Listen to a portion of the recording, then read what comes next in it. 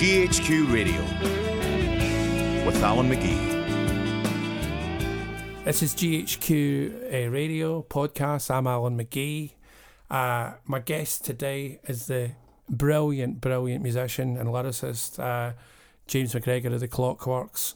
This is Bills and Pills. Hannah's into Charlie. Charlie is a speed freak. David likes to dabble, but he's scared to be in trouble. Jack smoking is chronic. I swear Matt's an alcoholic. Karen turns to pills when the bills turn into double. Hannah's into Charlie. Charlie is a speed freak. David likes to dabble, but he's scared to be in trouble. Jack smoking is chronic. I swear Matt's an alcoholic. Karen turns to pills when the bills turn into double. But the bills keep coming, so the pills keep coming. The bills keep coming, so the pills keep coming. The bills keep coming, so the pills keep coming. The bills keep coming, so the pills keep coming.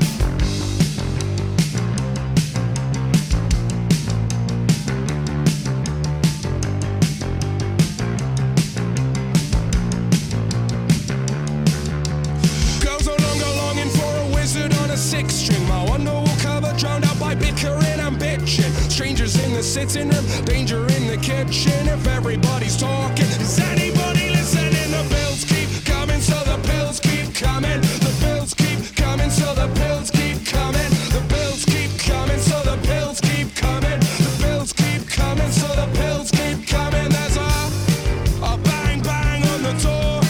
She's not waiting for the man anymore. He knows her well, she'll take what she can. And he'd sell water to a drowning man. He'd sell water to a drowning man. He'd sell water to a drowning man. He'd sell water to a drowning man. He'd sell water to a drowning man.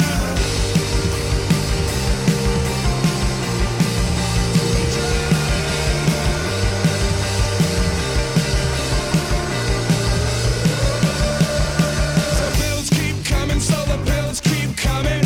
Bills keep coming, so the pills keep coming. The bills keep coming, so the pills keep coming. The bills keep coming, so the pills keep coming.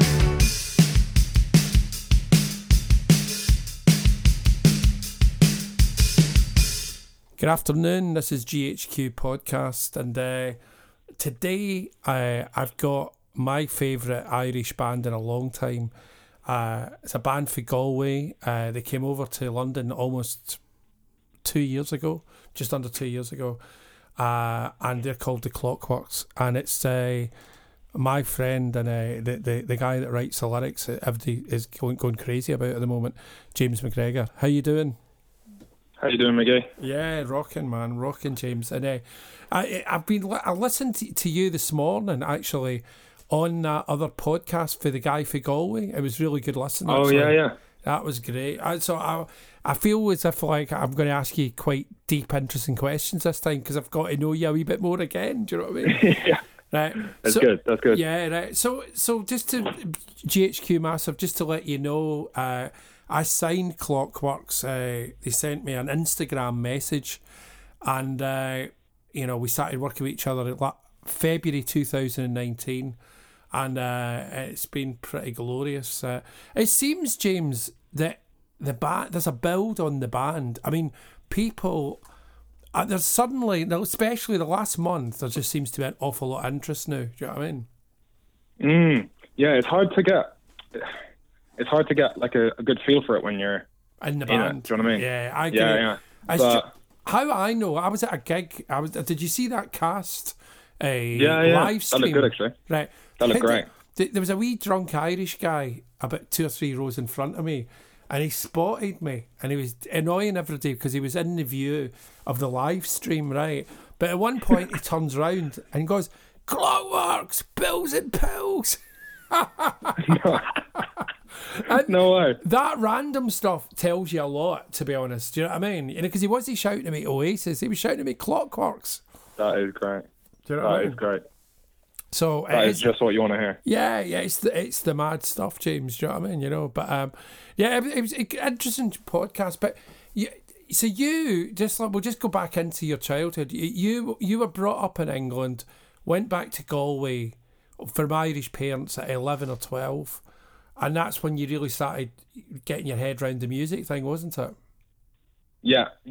So I played violin in primary school in England. Yeah. And I was never really into it. Yeah. But I loved music, but I was never into the violin. And came over here, and my dad plays guitar and bass. Yeah. And he gave me a guitar and just a little piece of paper with a few chords on it. Yeah. He said, take a look at those and see what you think. Yeah. And anyway, that started a sort of, I don't know, decade-long, probably more, obsession with guitar. Yeah. You know, I was immediately hooked on it. It was like, this is what I've been looking for. Yeah. And this is what the violin just wasn't, for whatever reason. Maybe it was how I was learning it or whatever, the association I had with it. But the guitar just felt right. And I was playing guitar, just in my room, you know, doing whatever, learning off probably Sweet Child of Mine, stuff like that. Yeah. Eventually, I came to sort of writing songs. Yeah. Which is a different thing. And then that was another kind of like, this is what I should have been doing with the guitar this whole time is, you know what I mean? That felt right, because it was like, it feels, I've always loved words and stuff, Joe. It feels, James, that you are actually, I mean, I think as a lyricist, you're, of that new generation of bands, you're the best one by quite a long way. But it seems like you're getting actually the recognition for it as well. When people are going, oh, they've got amazing words, do you know what I mean? You know, and that's fantastic, you know? Yeah, it's nice to hear, man. It's really nice to hear when people say nice things like that, yeah. Yeah, no, there people are coming round to it.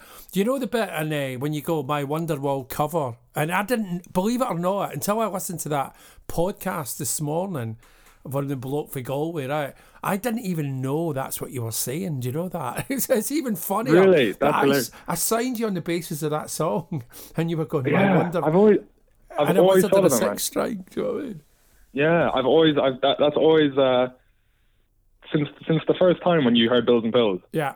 And you loved it. I always thought it's funny. It's like ironic or whatever that I didn't even know song with that lyric in it. That's mad. I didn't even know, man. You know, but yeah, I mean, you did the band in Galway, which I loved Galway when I went. That was bloody great, even though I'd just caught the coronavirus at the time. But it looked amazing. And you kind of conquered there. You got to the big venue in your town in the west of Ireland, and then you came, and then really it was kind of mad because you kind of hooked up with me within about a week, didn't you? It's crazy. Yeah, it was a week, 10 days, I think. Yeah. Crazy, totally crazy. We were chatting to you within about 10 days. I think I can't remember exactly how it happened, but I think I'd seen an interview with you, and Sean had seen an interview with you separately, in the first week or two, and I think that got us both talking about you, and you were saying like, oh, music's still alive, guitar music's still alive and well, and all this. Yeah, it is. I was like, this guy seems to fucking like we obviously knew who you were, from as like I've said a few times to anyone who asks that. You know, I read your book and everything. Yeah, Sean did too. Yeah. In 2017, 18. So like we're fans, and then I was like, and he seems to still fucking see that there are bands out there. Yeah. Yeah, do you know what I mean? Yeah. So we're like, come on, we have to get back onto him. Yeah. Sean got onto you, and yeah, it was great. It was fucking great. Yeah. Well, the thing about the Clockworks at GHQ Massive, and this is the truth, and this is a total compliment. Might not sound it. They're more hustly than I am, and that's how they got a record deal. That's how they've got the big agent, and that's how they've now got the big manager, Peter Katzis, because you basically hustled everybody and you made it happen. And unless people do that shit, James, you ain't going anywhere, baby. You have to, as much as you can be about the art and the music, you have to be about the business as well. It's crazy, but and that you guys have. You don't rest, and I know that about you. Do you know what I mean? Yeah, do you know David Bowie? I can't remember the exact quote, but I remember seeing him say once something to the effect of, "When I'm writing music, I'm all music, and when I'm selling music, I'm all business." Yeah. No, sorry. When I'm writing music, I'm all artist, and when I'm selling it, I'm all business. That's great. Yeah. That's great. No, I mean, isn't it? Yeah. David Bowie, I mean, is incredible. Do you know what I mean? You know, it's like, I mean, it's like a standard bearer for like so much. You know what I mean? He means more, I think, you know, to my generation, the punk generation, than the Beatles or the Stones do, really, to be honest. Because I think he was our guy. You know, he was the punk generation's pop star. Do you know what I mean? Yeah, I think you're right in the sense in saying that he represents so many different things as well. You know, it's like hard work, like work ethic, or creativity, taking risks, being a hustler. You know, even he like was a hustler, James. James, I tell you what he done back in the day. And I know actually even why he done it, but he raised 40 or 50 million against his catalogue. Do you know what I mean? You know, on future royalties. That's all that's happening now when people like Hipgnosis, I don't know if you know who that is, are buying up people's old publishing catalogues and people are selling it. It's the same deal. Bowie did that 1992 or something like that. Really, a long time ago. And I think that's him all over, isn't it? Yeah, I mean, there was even a Bowie credit card at one point, which that I don't think that was his coolest move. But yeah, he leveraged his publishing catalogue. I think he got about 50 million for it against the royalties. Crazy, totally crazy. Wow. You know what I mean? And he but even like in terms of music, like, you know, he was one of the people who knew Velvet Underground when they were still around. Do you know what I mean? Yeah, he knew the Stooges and loved them. Not only knew them, but he caught them and thought they were great. Yeah. The Stooges caught them early, thought they were great. Think about it, James, right? Iggy and the Stooges, Ziggy Stardust and the Spiders from Mars. It was obvious where he was coming from. He was ripping it off. It was just what Bowie always does. Ziggy Iggy. That's what he was doing. I've never made that connection before. Yeah. That's a good one. Yeah, that's where he was. Yeah, Ziggy Iggy. Yeah. Do you know what I love as well, actually, about the Iggy Ziggy, is that, so he loved the Velvets and he loved the Stooges. And they never sort of crossed over into they never had mainstream success. But then he produced Transformer and he produced Lust for Life. Yeah. You know, and those albums blew up for Lou Reed and Iggy Pop. So it's like, in some ways, like they inspired him to be David Bowie. And then he inspired them to become, you know, but worldwide sensations. That's also what I love about your band. But definitely you and Sean have got this thing that you're total, as much as you're very, very capable rock stars, right? You're nuts about it all as well, because you're like little kind of like students of the culture as well, which is kind of crazy. But I suppose that's all Johnny Marr was, that's all Morrissey was, that's all I was, that's all Bobby was.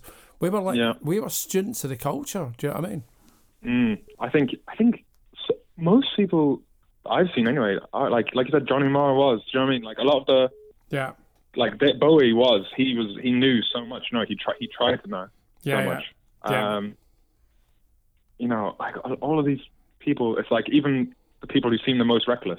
You know, like again, Iggy Pop. Not to keep talking about the same three people, but I think I heard someone say about Iggy Pop that like you go and see his show and he's like, you know, doing whatever, like bloody bleeding all over the place, stage diving. Yeah. You know, someone could get killed here, and then you go backstage and he's got a pair of glasses on, and you call him Jim, and he's reading a philosophy book or something, you know. Yeah. Or like, you know, studying something, you know. It's like. Yeah. I do find it interesting. Where do you think the band's going to be in 5 years? Because I think I know where the band's going to be in 5 years. Where do you think the band's going to be in 5 years? Playing arenas, dude. That's what I actually think. Playing. Yeah. Where do you think you'll be? That's the goal, man. That's the goal. Yeah. That's the goal. I think you'll be a big band. 100%. I mean, it's just because we've had the belief ever since I saw you February 2019. I was like, this can happen. Do you know what I mean? And it was only really probably me and you lot that actually thought at that point it could happen. And then now we've had, in the last week, we've had Richard Griffiths, who signed Oasis in America, One Direction's management company. He's been on. Andy Previsa, who's like, you know, everybody's press guy. He's been on. they are lining up, man, to tell us, your manager Peter Katz, that people love this band, and it's kind of crazy, you know. It's like, you know, it's literally since the last month, I think, it's just suddenly people are going, oh, it's going to be big. I'm in, you know what I mean? Yeah, it's amazing, man, isn't it? Yeah, it's crazy. And it is amazing that going back to not too long ago, really, sitting in Mill Hill or standing in Mill Hill, and you coming to the gig. I know. Well, I can even remember it was us. I can remember even the four of us on our own, a weird phone call with Sean about January this year, and Sean going, "Oh, is it going to happen?" And I went, "Keep the faith, Sean." It was just before the second single. And he went, "The boys are like, it's tough for us over here. We might go back." And I went, "Look, it's fine. You've made the contact with me now. If you go to Ireland, I'll you know, like, we can do it from Ireland. It'll be okay, you know what I mean? But it's better having you in London, the truth, but blah, blah, blah." And then Stansted happened, and then it was like, oh, I think we've got momentum, do you know what I mean? So, because Bills and Pills, when it came out, the very first single, it kind of like came out, and it didn't really catch with the media. And then suddenly I looked about a month later, and it had 100,000 streams, and I was like, oh, the fans actually like it. They've got little fans, and they're all streaming it, you know what I mean? Yeah, it's definitely. It's yeah, I know what you mean. It's funny. It's definitely has taken us.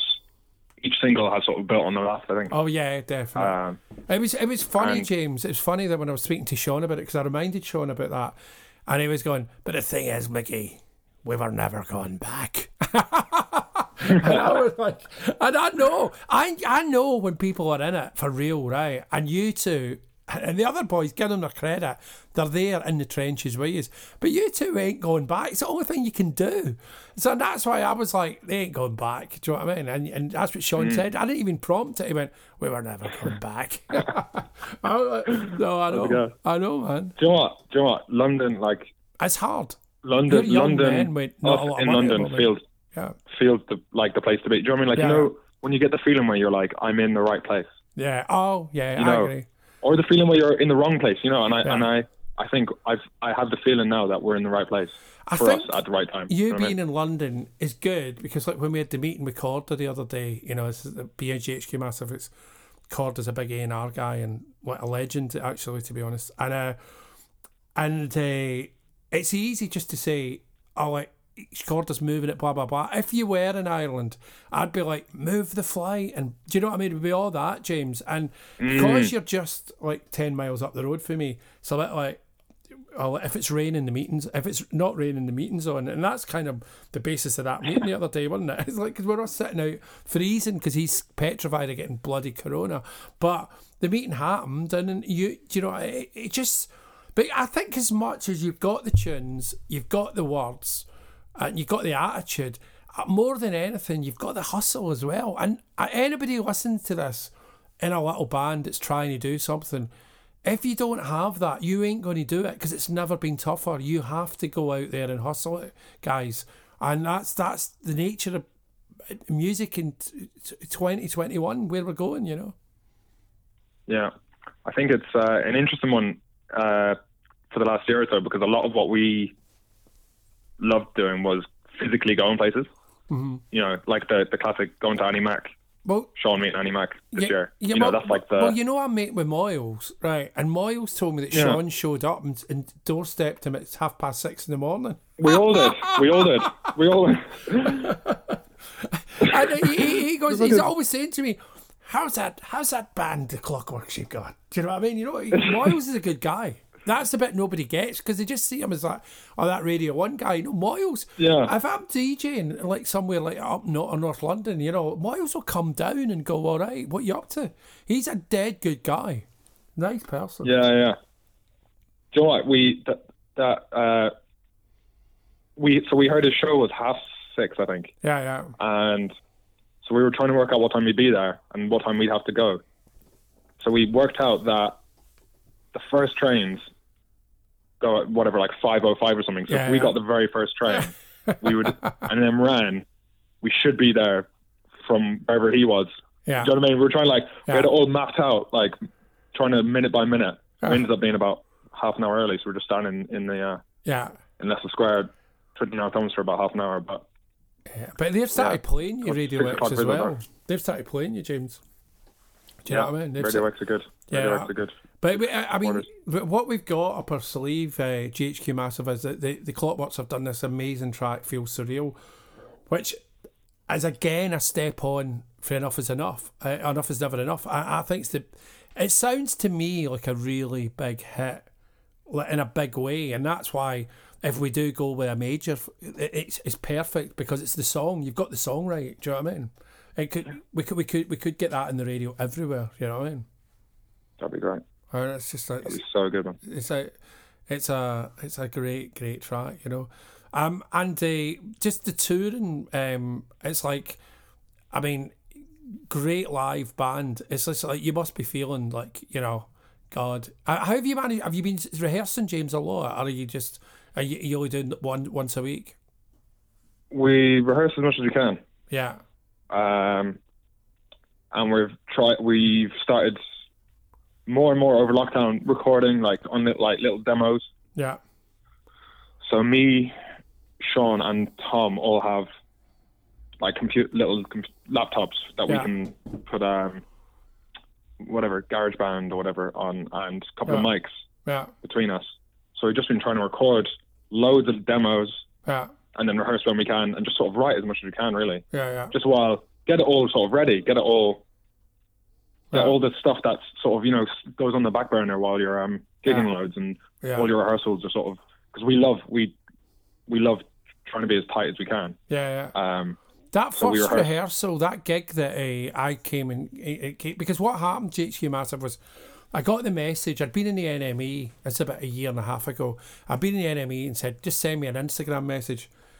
I went and looked at my phone when after 2 hours that the interview had went live, and there was 700 messages, right?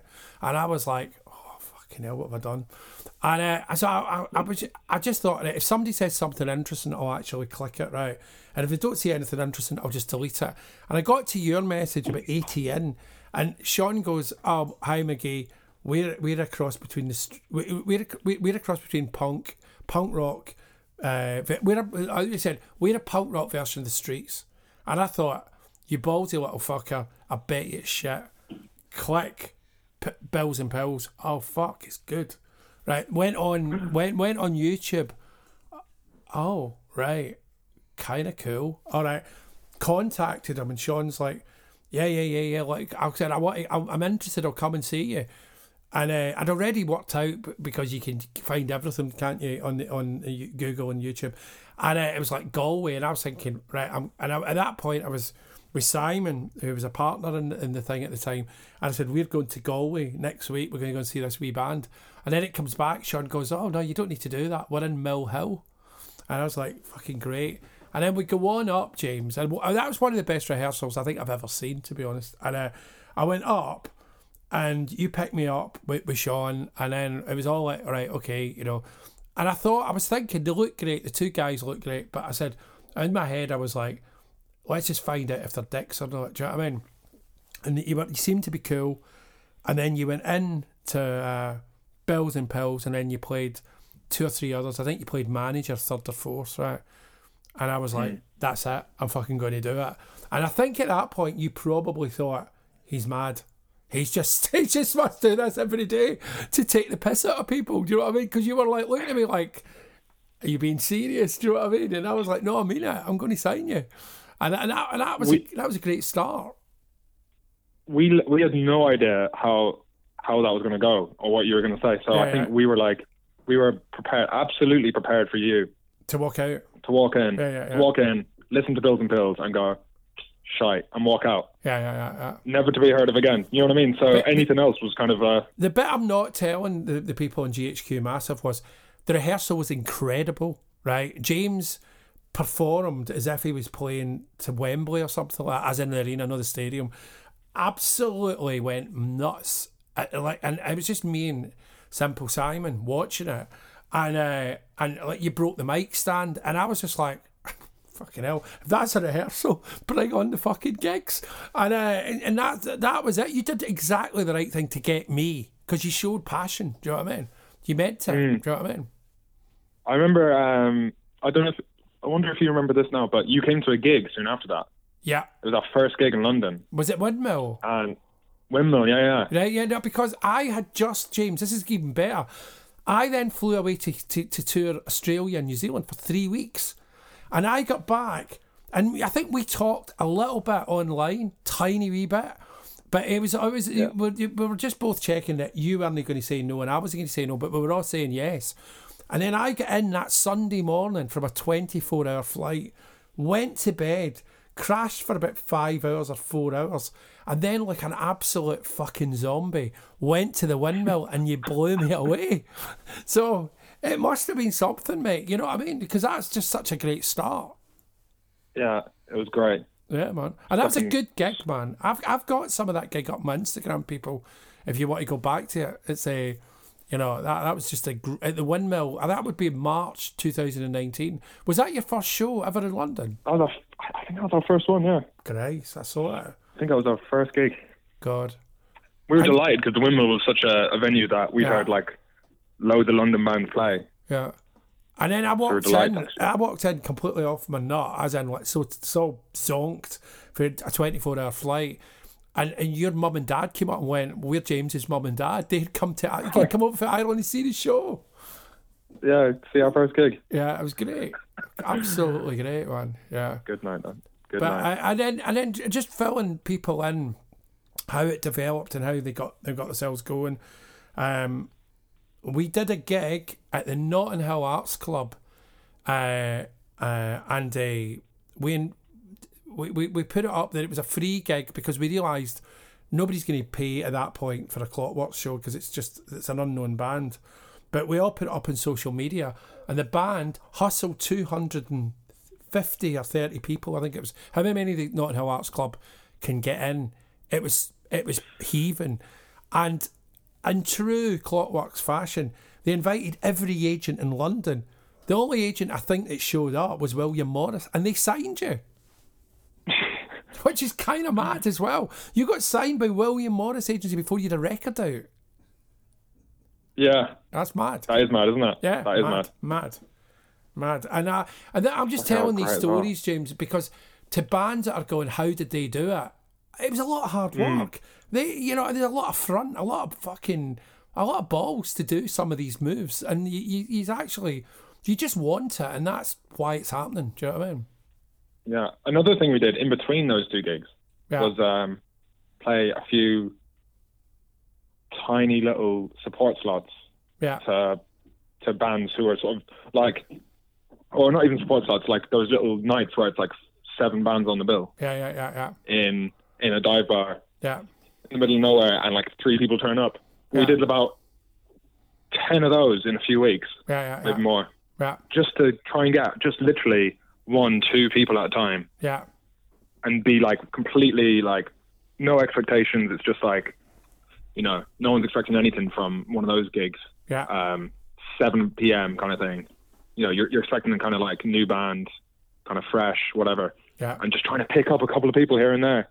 Yeah. I started working actually. People sort of, those people, like certain people kind of came up to us afterwards and stuff, which was great. Yeah. And then a lot of those came to Notting Hill Arts Club then. Yeah, I mean, it's crazy. And that's one of the reasons William Morris did it, because I know them. And they said to me, that's a band with no records out and they just packed 230 people in. I don't care how they got them there, McGee. We're interested. That was the attitude. Once you get it rolling, people want to jump on the train. Do you know what I mean? Yeah. You know what I mean? And that's that was a great one. And then for the final latest Clockworks move, you basically phoned me up about 6 weeks or 2 months ago and went, McGee, we've got a manager, because kind of me, Sean and James had been kind of managing the band, but I actually am the record company. I'm not the manager. And the boys are the boys. They're the songwriters and the musicians. But we'd all been doing it kind of okay between us. And they went, oh, we've got a manager. And you'd nearly added a couple of people before. And I'd always thought, no, you need a real manager. Don't get a fucking idiot. And they went, all right, okay. And then it was like, oh, we've got Morrissey and Blink-182's manager. And I was like, that's a manager. That's a real manager. Well done. He might do something for you, James. Do you know what I mean? He might do something for you. So that's been some year and a half, man. Incredible, really. It's been mad. Yeah, it's been great. Yeah. It's been great. We're grateful. And, like, obviously everything kind of went live gig-wise. Obviously it all went to shit this year. But, do you know, it's... We, like, you and us have powered through. Yeah. Do you know what I mean? But we just kept we just kept going. Put out a few songs. But the thing is with the Clockworks, it's like initially, do you remember you were telling me, Jeff Travis wasn't interested or whatever fucking, guy wasn't interested, and I'm like, fuck them, let's just put records out, and it worked because people like the band. The fucking people that are the 65,000 people that like fucking Bills and Pills, and the 150,000 people like Stansted. It's like, that's real people. That they're not in the music business. They just like the tune, and that's what this band's about, and that's why it's going to be a good band, Yeah. Anyway, enough of me having a rant. Listen, we're going to play a couple of your tunes, James, and is there anything else you want to impart before I let you go? It's just a short interview. Words of wisdom. Yeah. Just don't give in. So one thing I would say actually. Yeah. Just to, because one thing people used to always say, I used to always hear like people, if they were given advice, when someone goes like, what would you say to a new band? And like a lot of them would say, keep writing. Yeah. And I never kind of knew what they meant, because I was always like, well, it never kind of sort of made sense why people, the significance of that. And I think it's actually a great point, because I think it's easy to get, sort of in line with what you said, with like, it's easy to get caught up in chasing specific like industry or media people and stuff. Yeah, man. And lose track of actually writing songs. Yeah. You know what I mean? I'm writing good songs, trying to write great songs that real people will listen to. Lose track of like fucking reality, because a lot of bands are like, this guy's coming down, that guy's coming down. Fuck them. Just get the music right. If you get the music right, it comes to you anyway. Do you know what I mean? Yeah. So it's like you do have to work, like you said, like hustling and everything, but you also have to get the music lose track of reality as well. You have to get the music right every time. All right, James. Yeah, and that's something that just came to me, That's something that I just finally sort of kind of clicked to me. I was like, oh, that's what they mean. I'm around, I'm going to go down to Wales, I think on the 24th or the 23rd, but if you and Sean want to come for a walk along the river and get a cup of tea in the next week or something, contact us and I'll meet up with you. All right? Cool. All right, boy. See you soon. Bye. Thanks for doing it. Bye. Take care, McGee. Thank you. Bye.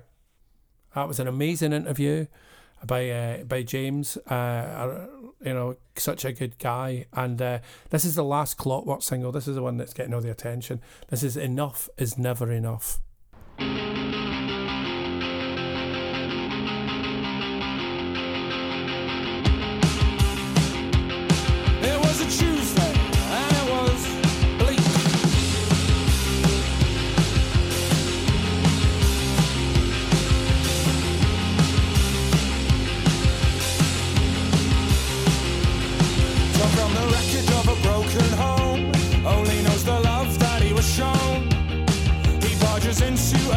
He owns to bark marching orders and poor kitchen porters fresh from the microwave.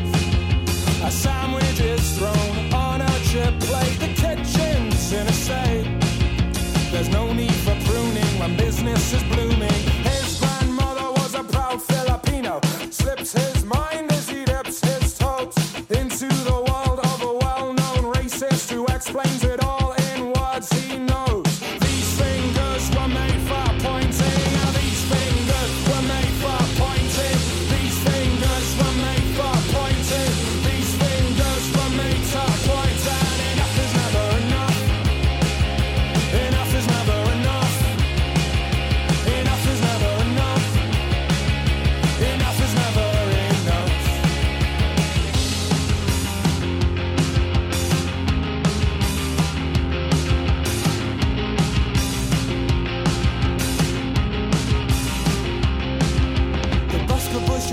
Dream by the beggar with the card machine, and passing by the suit and tie won't cost enough. Too fixated on the screen, Blessed are the meek, I've heard them say, but honestly there's no romance in poverty when dinner is a novelty. These fingers were made for pointing. These fingers were made for pointing. These fingers were made for pointing. These fingers were made to point, and enough is never enough. Enough is never enough. No, enough is never enough. Oh, enough is never enough. Can't go in streets alone. I can't help thinking not to blame. Romantic are instead and gone. It's with O'Leary on the plane. Everybody loves a bitch. Infections speak louder than hurt. When rags to riches turns rags to witches. Fine fellas don't make fine birds. These fingers were made for pointing. You have been listening to GHQ Radio, presented by Alan McGee, with his guest James McGregor of Clockworks. Recorded and mixed by Gary Salter, with additional production from Jason Alday and Brian Anderson. GHQ Radio is recorded for GHQ Magazine. GHQ Radio. Find us at ghqmagazine.com.